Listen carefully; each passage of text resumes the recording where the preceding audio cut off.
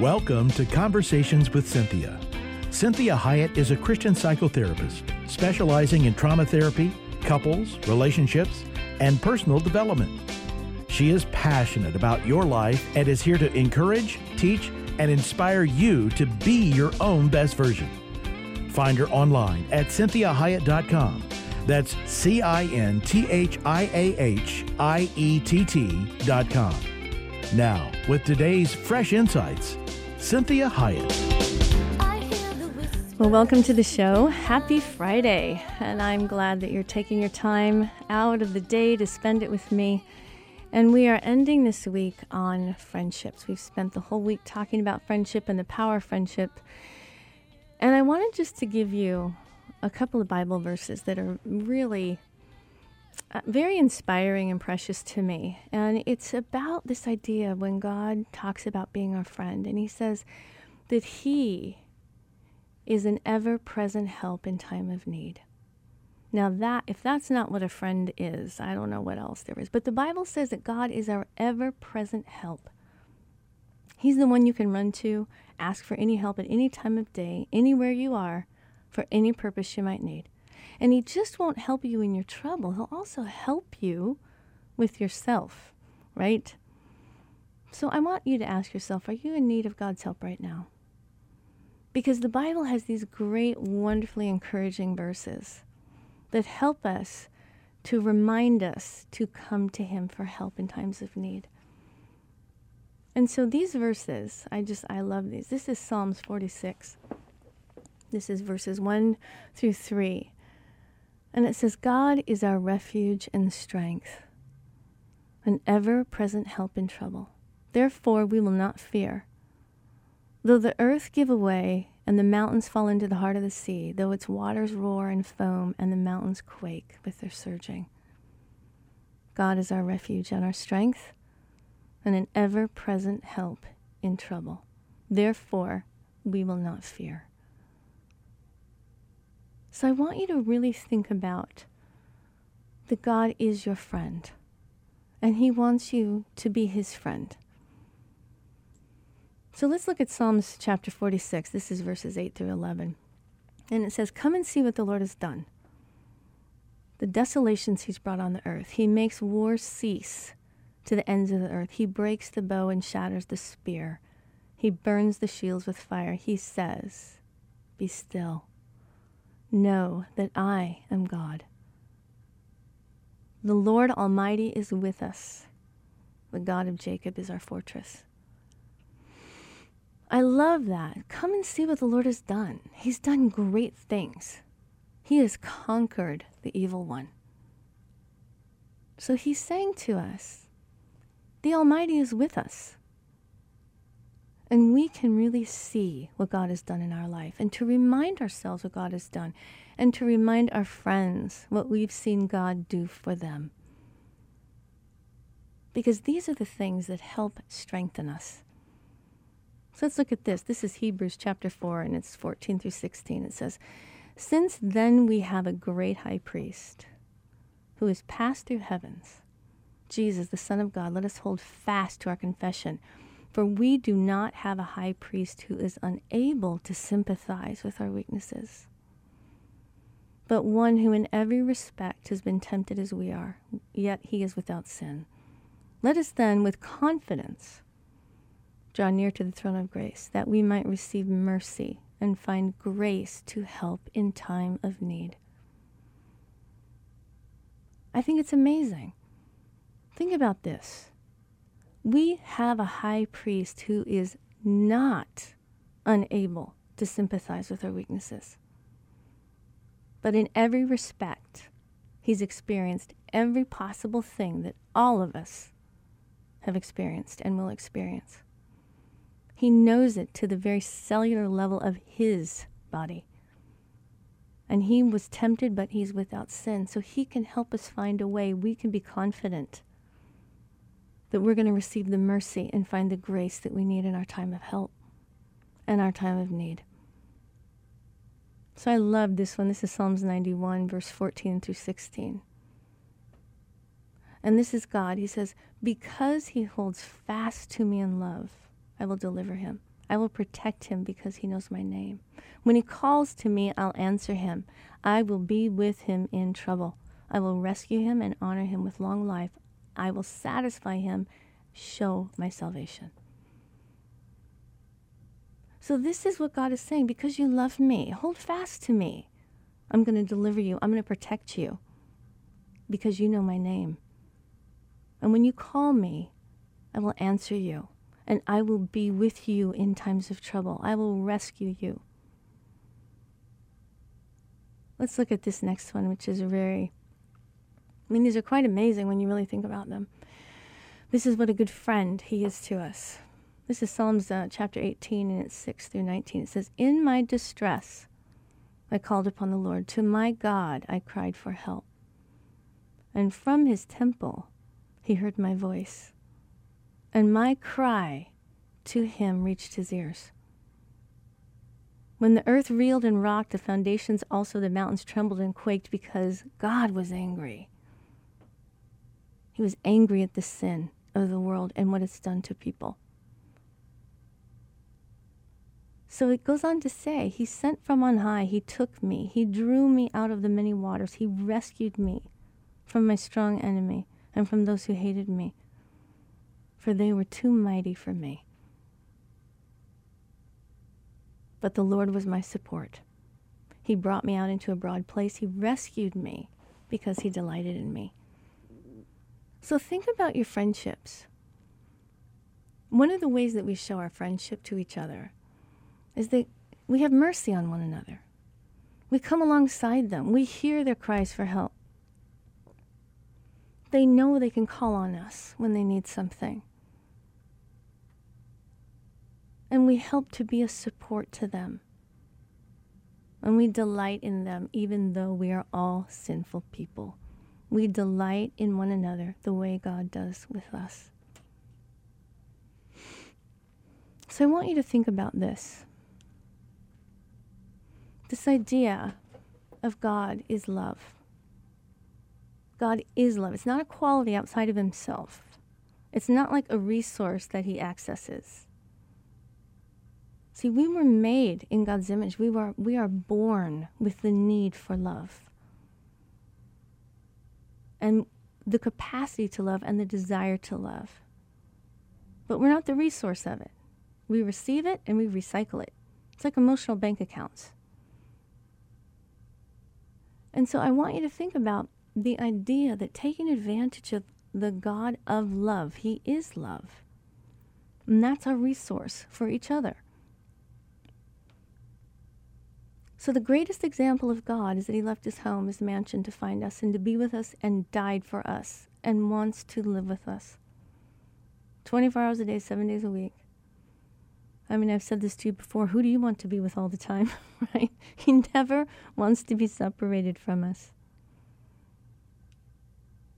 So I want you to ask yourself some questions. How often we refer back to a person's home life as an explanation for why they act the way they do? And the home that we grew up in many times becomes our internal home. So even though we're not still living in that home, we reflect a lot of that home life. And I want you to ask yourself, is your inner world, your internal home changed because Jesus lives there? Are you practicing a Christian life? How do I love God? How do I love his people? Because you've heard the saying, hurt people hurt people. See, if I allow abuse in my own internal home, in my own internal world, then how am I going to be prepared for the world of abuse and the heartache outside of me? Are you continually harming yourself by not loving you or caring for you? Are you a bad friend to yourself? You see, my flesh is always leading me toward the ungodly, which is death, abuse, bloodshed, hiding, lying, withholding, judgment, condemnation, whatever it is. So if I acknowledge my sin and I allow God to be the judge and jury, then that's very honoring to him. But if I'm my own judge and jury, He doesn't take kindly to me usurping his authority. I don't judge myself. Because what we find oftentimes is the more judgmental we are toward ourselves, the more judgmental we are toward others. So I want you to think about this again. How can I be God's friend? I care about what God cares about. I care for what God cares for. I honor my master by loving and caring for the people that he loves and cares for, the people he died for. That means all people. That means me. See, love is a feeling, and it's supposed to be put into an action form. So how do we love wisely? Well, we first love God. And then again, I care for what he loves. And in this way, I love God. I love his creation. See, this was Adam's original edict. He was supposed to care for the world that God gave him. And there was never a doubt that Adam would not necessarily care for himself. But Satan came on the scene and abused God's kids. And all of a sudden, the children were no longer cared for. And the world then began to experience abuse. So you want to think about this idea that there's a disturbingly false view of love, and it's become popular among Christians. And this is this view that self-love is this essential and a prerequisite for loving others. So this way of thinking many times insists that we can't love God or others if we haven't first come to love ourselves. Now, there is some truth to this. But when self-love becomes a primary, the source of all our other loves, this is going to be hypocrisy. Because God is love. So I can't make that inside of myself. I can't have enough love for people. Now I'm going to love myself because God loves me, and that honors God. But taking all this time to love myself does not create more love for other people. So I want to learn what love is through God and how God loves. Then I'm able to care for me and love others well. So think about this verse. This is Hebrews chapter 13, verses 5 and 6. Let your way of life be free from the love of money, being content with what you have, for he himself said, I will never desert you, nor will I ever forsake you. So we confidently say, the Lord is my helper. I will not be afraid. What shall man do to me? Well, mortal man, yes, can hurt me. That's true. I mean, I love this verse because it helps me to kind of regroup.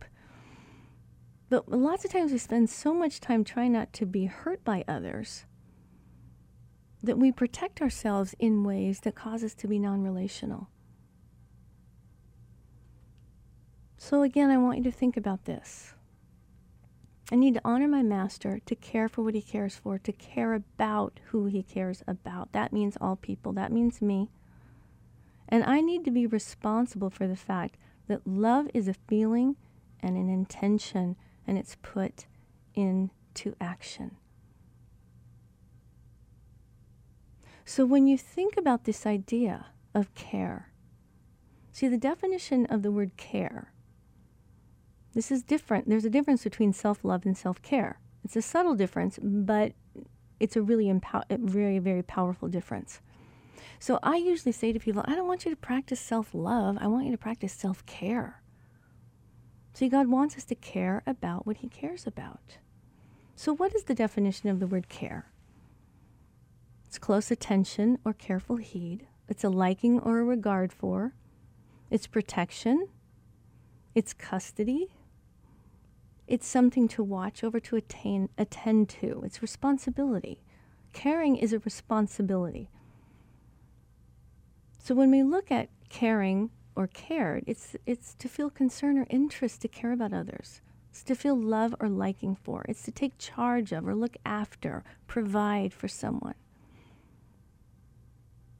So it's an act of love to take care of myself. It's sacrificial. I don't know about you, but I don't always want to. I don't always want to take care of myself. I sometimes would rather take care of others. I don't know, maybe I'm lazy, maybe I don't think I deserve it, whatever it might be, that you or I don't want to care about ourselves and care for ourselves.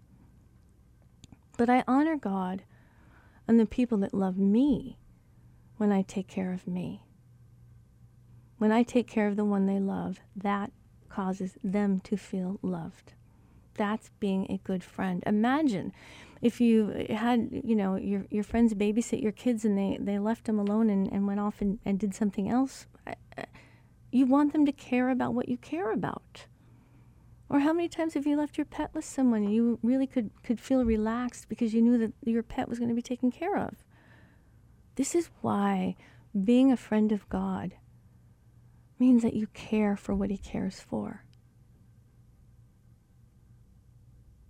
See, this is what you want to think about. You want your heart to ache and to care and to break for the people that God has brought into your life. It's amazing to consider what the Lord has done in order to heal us, to save our very lives, to ensure our eternal lives will be with him, what he was willing to do, what he was willing to endure. Our pain, our heartache, our anger and disillusionment with him, and yet he still loves us.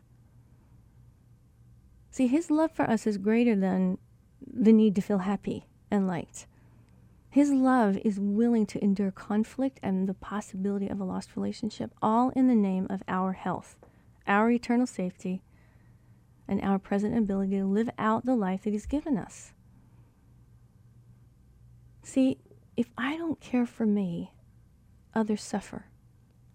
Imagine if Jesus neglected himself. He wouldn't be able to live out his life calling.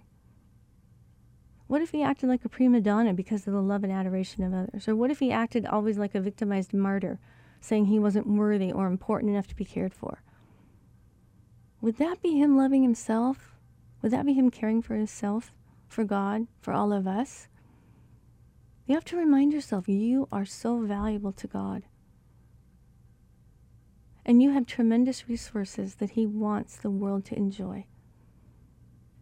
I mean, oftentimes, sadly, we're more willing to take care of the planet and all its resources than ourselves.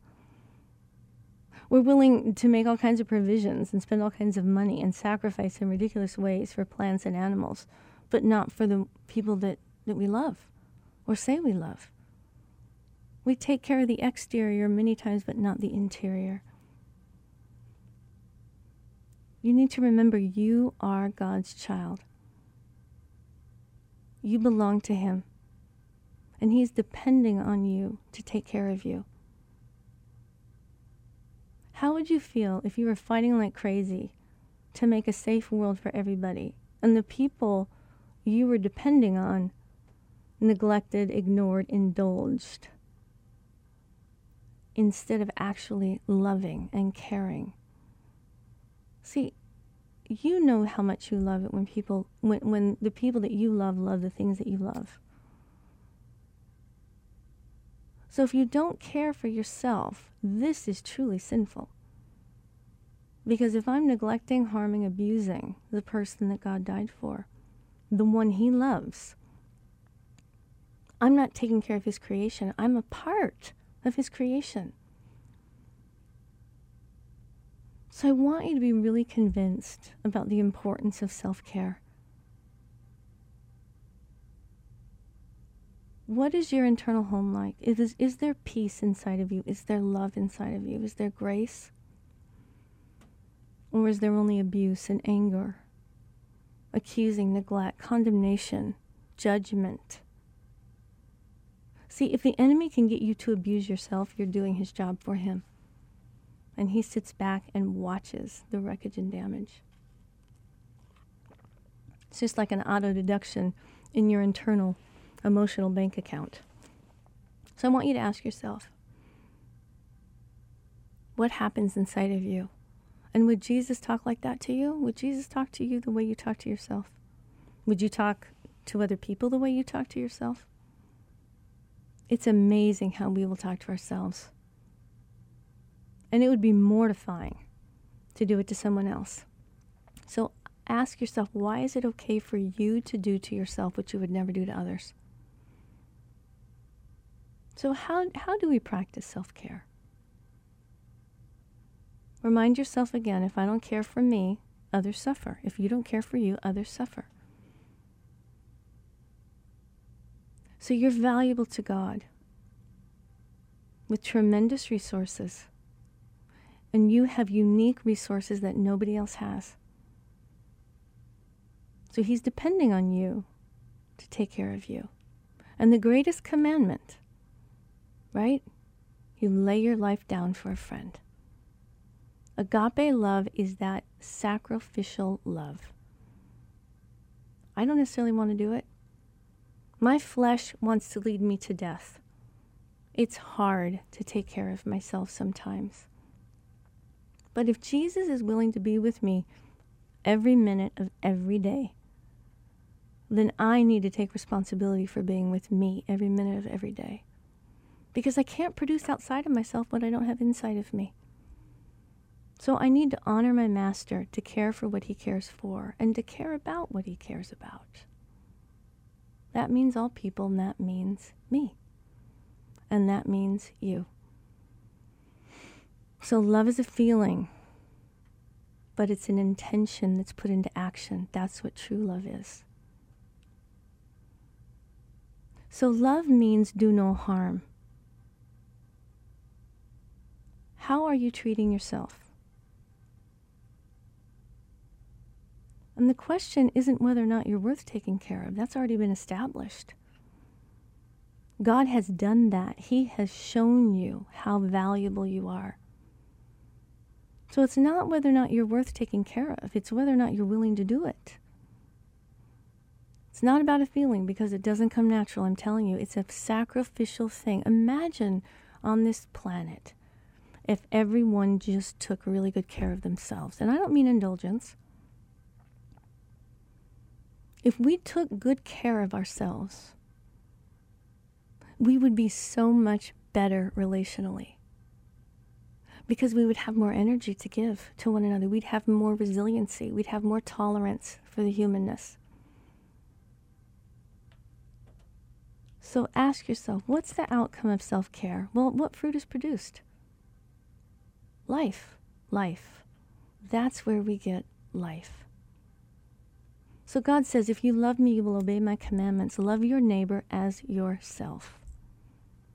Isn't that interesting that we don't really talk about that? Love your neighbor as yourself. So the way you love yourself, is that okay to love your neighbors the same way, or your friends? Think about this. God loves humans. Don't hate your own humanity. God doesn't. If you don't remember anything else about this, I just want you to take care of yourselves. I want you to know you're valuable, loved, and that the world needs you. The enemy wants you to think you don't matter, and that is a lie. So I want you to take good care of you. I want you to be your own best friend. And I want you to practice really loving your friendships and tending to your friendships and really enjoying being a friend of God. Have a blessed weekend. I look forward to talking to you next week. Thanks again for really participating on all the social media. And God bless you. You are his friend.